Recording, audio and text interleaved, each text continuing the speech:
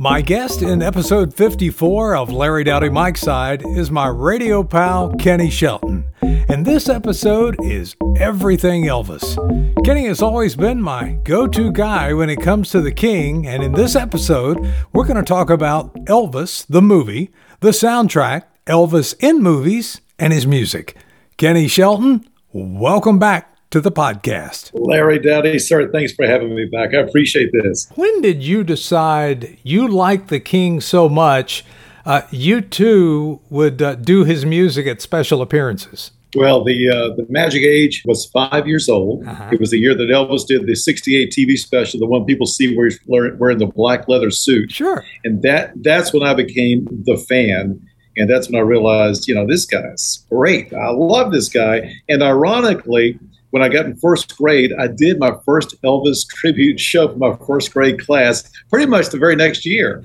So I started my schooling in first grade doing an Elvis show, and then as a senior at Jefferson Forest, I wound up doing another Elvis tribute show to the thrills of my classmates. So, the 1968 5-year-old Kenny and 1968 Elvis comeback special. Wow. Was Elvis's music hard to perform, or was it the Elvis moves that were the biggest challenge? The music was more complicated as he got later into his career. So if you're on stage doing Hound Dog and Jailhouse Rock and Don't Be Cruel and All Shook Up, you're fine. But if you try to sing American Trilogy in My Way, in his version of The Impossible Dream and Bridge Over Troubled Water, sometimes that was a bit more than a 15-year-old Kenny Shelton could handle. So, so I definitely lean more towards the 50s songs that people loved anyway, and the more complicated stuff.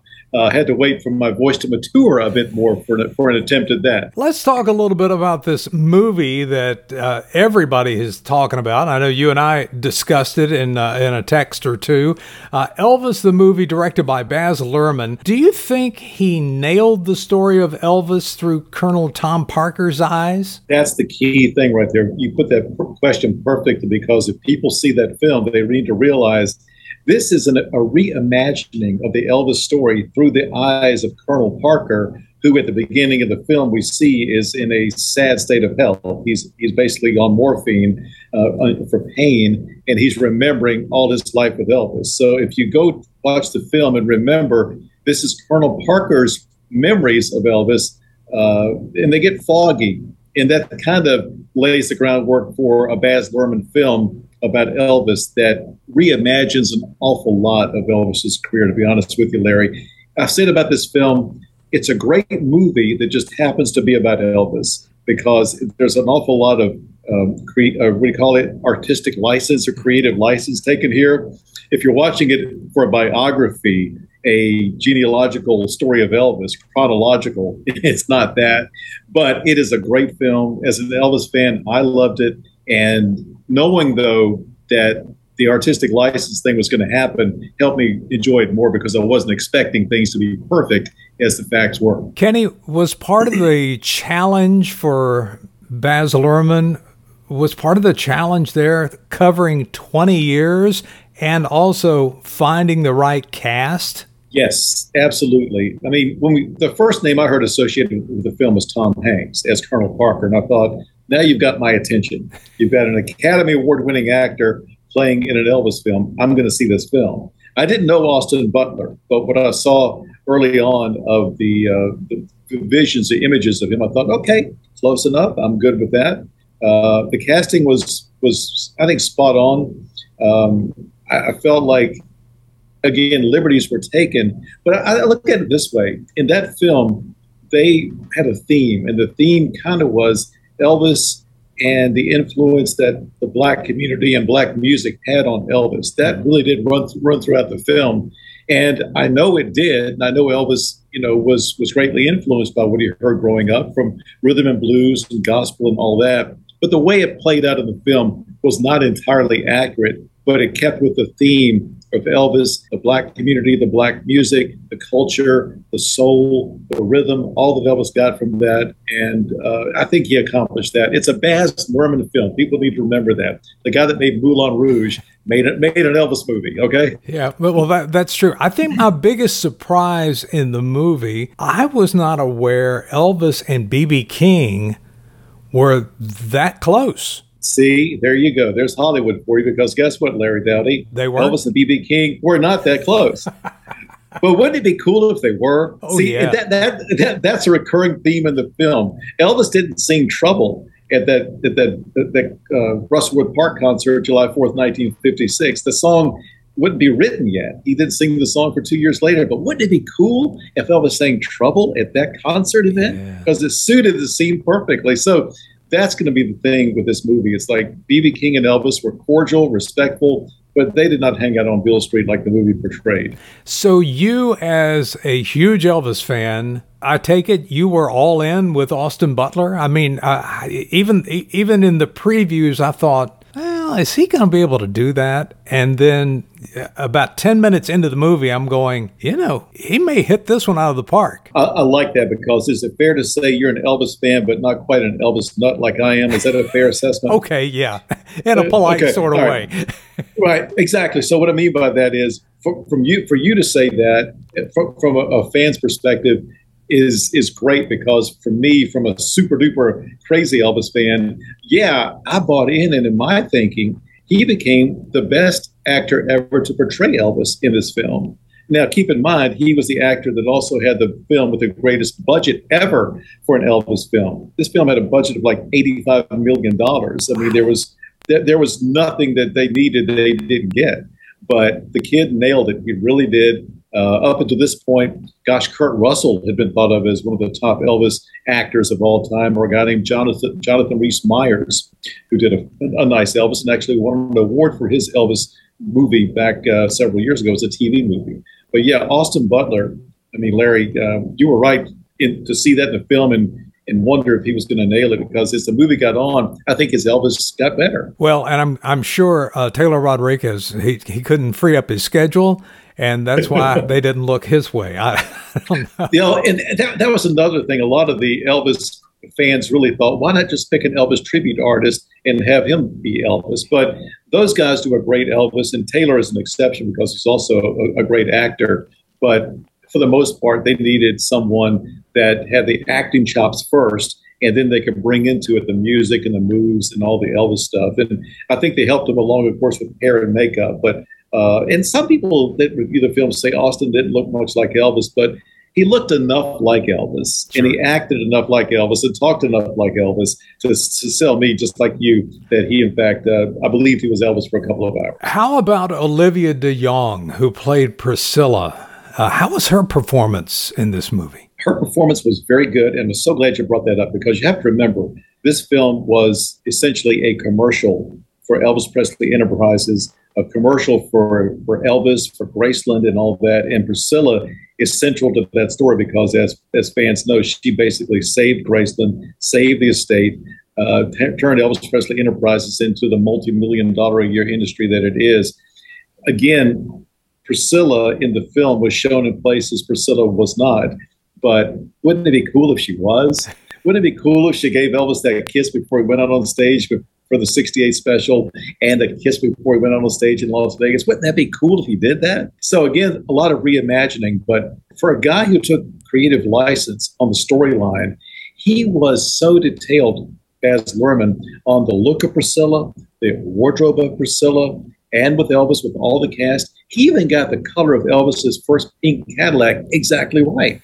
The color in that car was a darker pink than the one he would get later, because the one they show in the film actually burned up because they didn't put enough oil in it. The car burned up, so they got another pink Cadillac.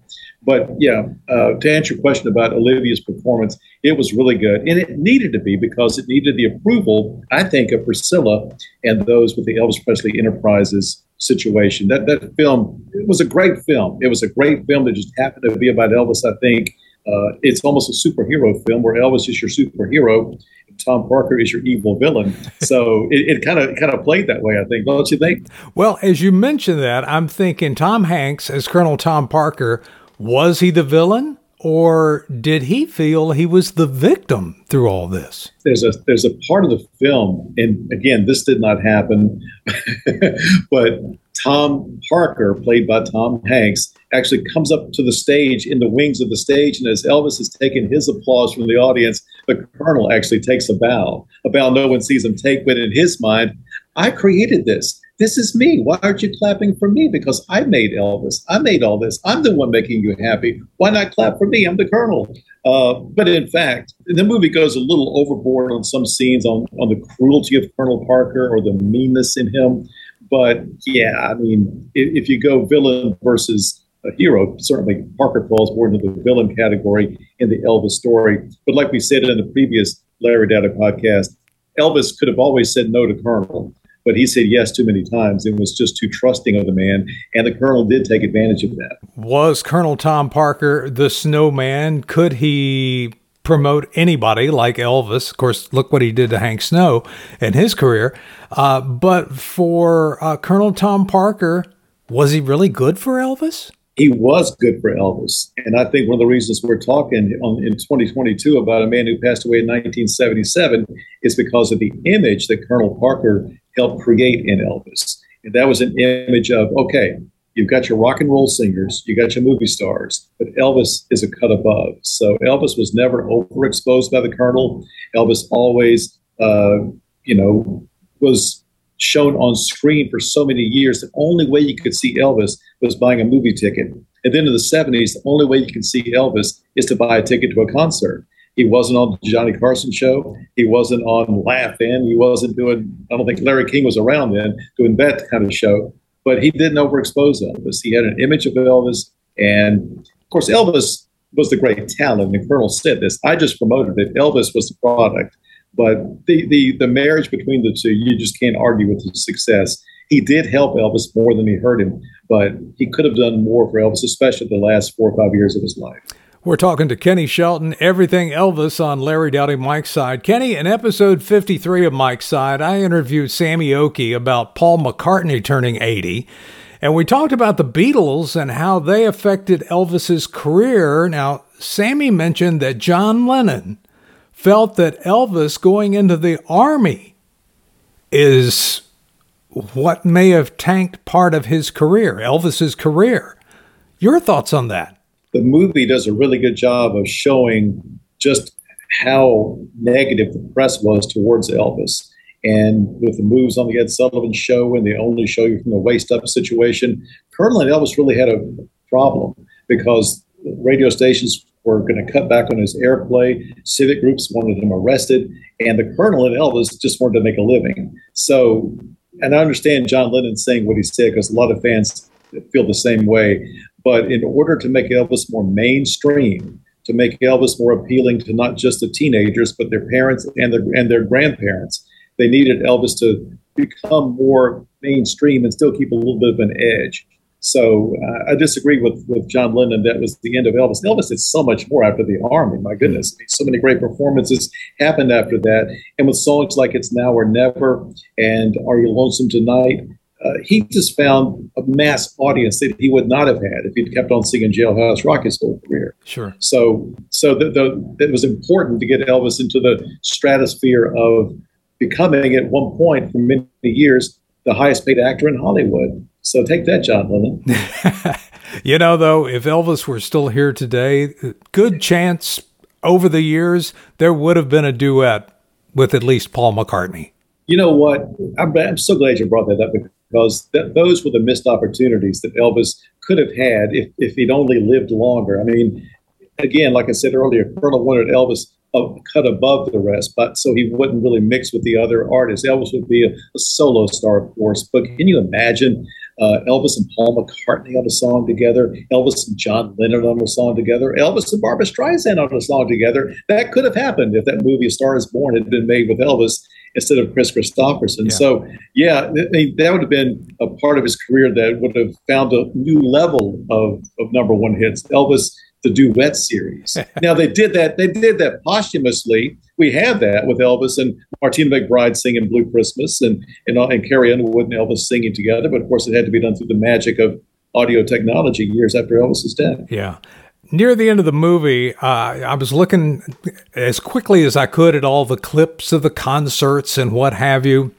And of course it was getting near the end, so we know how the end of the movie was. But near the end, you see some quick shots of Roanoke and Woodrum Field limousine.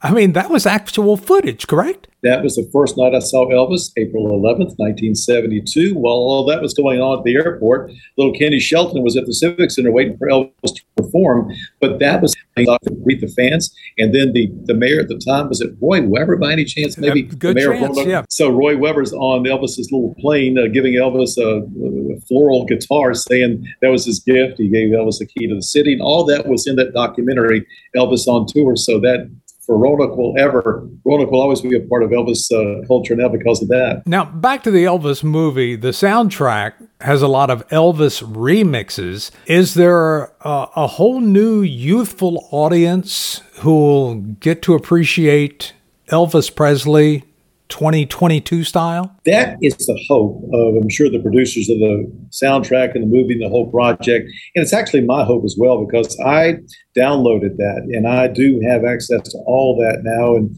I got to tell you, I was impressed. Turns out the best performances on that album are by a guy named Elvis Presley. but to get the other people involved, it was very nice. There's a version of Can't Help Falling in Love by Casey Musgraves that is nicely done, sort of a reimagining of Can't Help Falling in Love. Mainskin does If I Can Dream with a little Elvis assistance at the end. One thing I've been think that they've been too hard on Austin Butler, because some of his vocals are in the soundtrack for the album. Austin himself singing Trouble, Austin's version of Hound Dog. And I think Austin did just fine on those. As you know, in the film, it was Austin Butler's vocals that we hear during the 50s time. Austin is singing Baby Let's Play House and That's All Right Mama and Hound Dog as well. I think he does fine. People have been a little too critical of Austin, but yeah, I think the soundtrack's going to be an award winner. I love Elvis's music remixed. As you know, the big hit, Little Less Conversation, became a big hit with JXL years and years ago, kind of bringing Elvis back to the forefront. Anytime you can bring the king back, I'm very good with it. Let's talk Elvis in pictures. Was the Colonel helping Elvis's career or stretching what he did best, his music, and maybe Elvis too thin? As far as the movies go, I think the Colonel actually did some good things early on for Elvis. He had some offers to make some films in the 50s that Colonel turned down, probably wisely, because he put Elvis in those vehicles that he excelled in. Love Me Tender, Elvis was actually a co-star in that, his first film. But that was good. That was a good debut. And then Loving You was the perfect movie. Jailhouse Rock, the perfect movie. And then, of course, King Creole goes down as, I think, on everyone's list as Elvis's best movie, with Walter Matthau as one of his co-stars in that. I think the Colonel turned down some roles that other actors got, probably to protect Elvis and make sure they didn't have any problems in the beginning of his career. Later on, of course, and the bad thing about the movies is Elvis himself was not a fan. You know, he called his movies in the 60s Presley travelogues and wasn't as proud as we wish he had been at the movies. So if Elvis had seen the Baz Luhrmann movie, chances are he may or may not have liked it? You know, it's hard to say, because Elvis comes out as the hero in this film. He probably think, well, man, I'm wearing a cape and looking good. All right, man, you did good, man. Thank you, sir. Thank you very much. But the people that have a problem with it are some of the family members. Elvis had a cousin, Billy Smith, and his wife, Jo. They have a YouTube channel, and they were not fans of the film because they didn't get the memo that Baz Luhrmann does a lot of artistic license in his film, and it was more of a artistic piece than it was a biography. And they were upset that certain people that were central in Elvis's life were left out. And I can't disagree with them, but at the same time, you got to get with the program. This is all to promote Elvis, to bring him to a new generation. And if it looks cool and it's not too far off the way history went, let's just go with that. It's my way of thinking.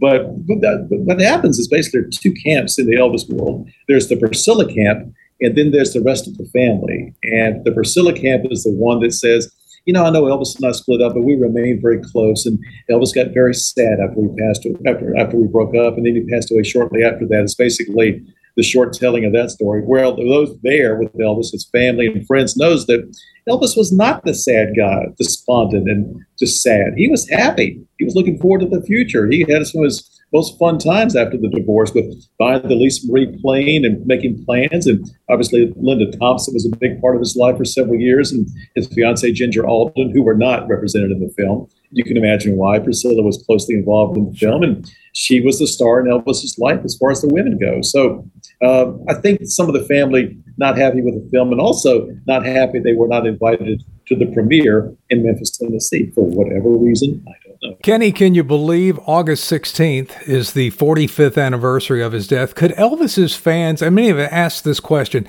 could Elvis's fans have saved him had they known what he was going through? Oh boy, that would be so nice if merely the fans could have saved him. But in fact, it was said at his death, how do you protect a man from himself? And so, as much as they loved him, they couldn't have saved him. No one really could have saved Elvis. He honestly, Larry, there's a book called Elvis Presley: Destined to Die Young. I would encourage your listeners to check out. It's a medical look at Elvis and the problems he had really all his life, long before he became the biggest entertainer on the planet. And I think he was destined to die young, maybe not necessarily at 42. What the fans did for Elvis that was great was they loved him. And also that did kind of hurt because no matter what, they were there for him. Yeah. You know, Elvis was not in the best shape, and he knew it. He was overweight and having some issues later, but the fans still came out in droves. I mean, they came out to sell out all these shows. So what would be his inspiration for getting in shape? It's not going to help business. Kenny, I always love it to talk Elvis with you. We used to do it when we were on the air together. And before we close up shop here on Everything Elvis, I do want to mention you and your wife, Judy, have a show on WLNI. I used to be on there, didn't I? Oh, yeah, I did. I do know you did. You did, and you did a great job all those years, man. I can't believe it's been almost 2 years since I retired from there. But you and Judy do a show on Saturday morning. Tell our podcast listeners a little bit about that. Oh, man, thanks so much, Larry. Yeah, it's a show called At Home, and it is all about the home, all about the design of your home, improvements on your home, the garden in your home, and also the most important thing in your home, which is you. So we do a section called Live, which is all about health advice, health trends, hopefully things that will help you with your health in your home. And the show is on Saturday mornings at 9 on 105.9 WLNI, WLNI.com. It's presented by Home Magazine. So we enjoy spreading the word and sharing stories and having experts on each week to help people with their homes. And I'm sure every now and then there's an expert who can tell you how to put a TV antenna on their roof. Yeah, that guy is actually one of the co-hosts of the show. That would be me, Larry Dowdy, because when I see Elvis on TV, I want it to be over the air with my antenna. Oh, I love it. I really do. Well, it's always great having you join me as a guest on the podcast, Kenny Shelton, and I really appreciate you being on, talking about your favorite, my favorite, Elvis Presley. Thank you. Thank you so much, Larry Dowdy. Always a pleasure to spend time with you, and you keep it Elvis, man. Keep it Elvis. I appreciate you joining me for Larry Dowdy Mike's Side and episode 54 with Kenny Shelton, talking everything Elvis. If you like Mike's Side, follow us wherever you download your podcast. And be sure to share this podcast with someone by simply clicking on the share button. There's a new episode every other week. I hope you'll join me next time for Larry Dowdy Mike's Side. See you then.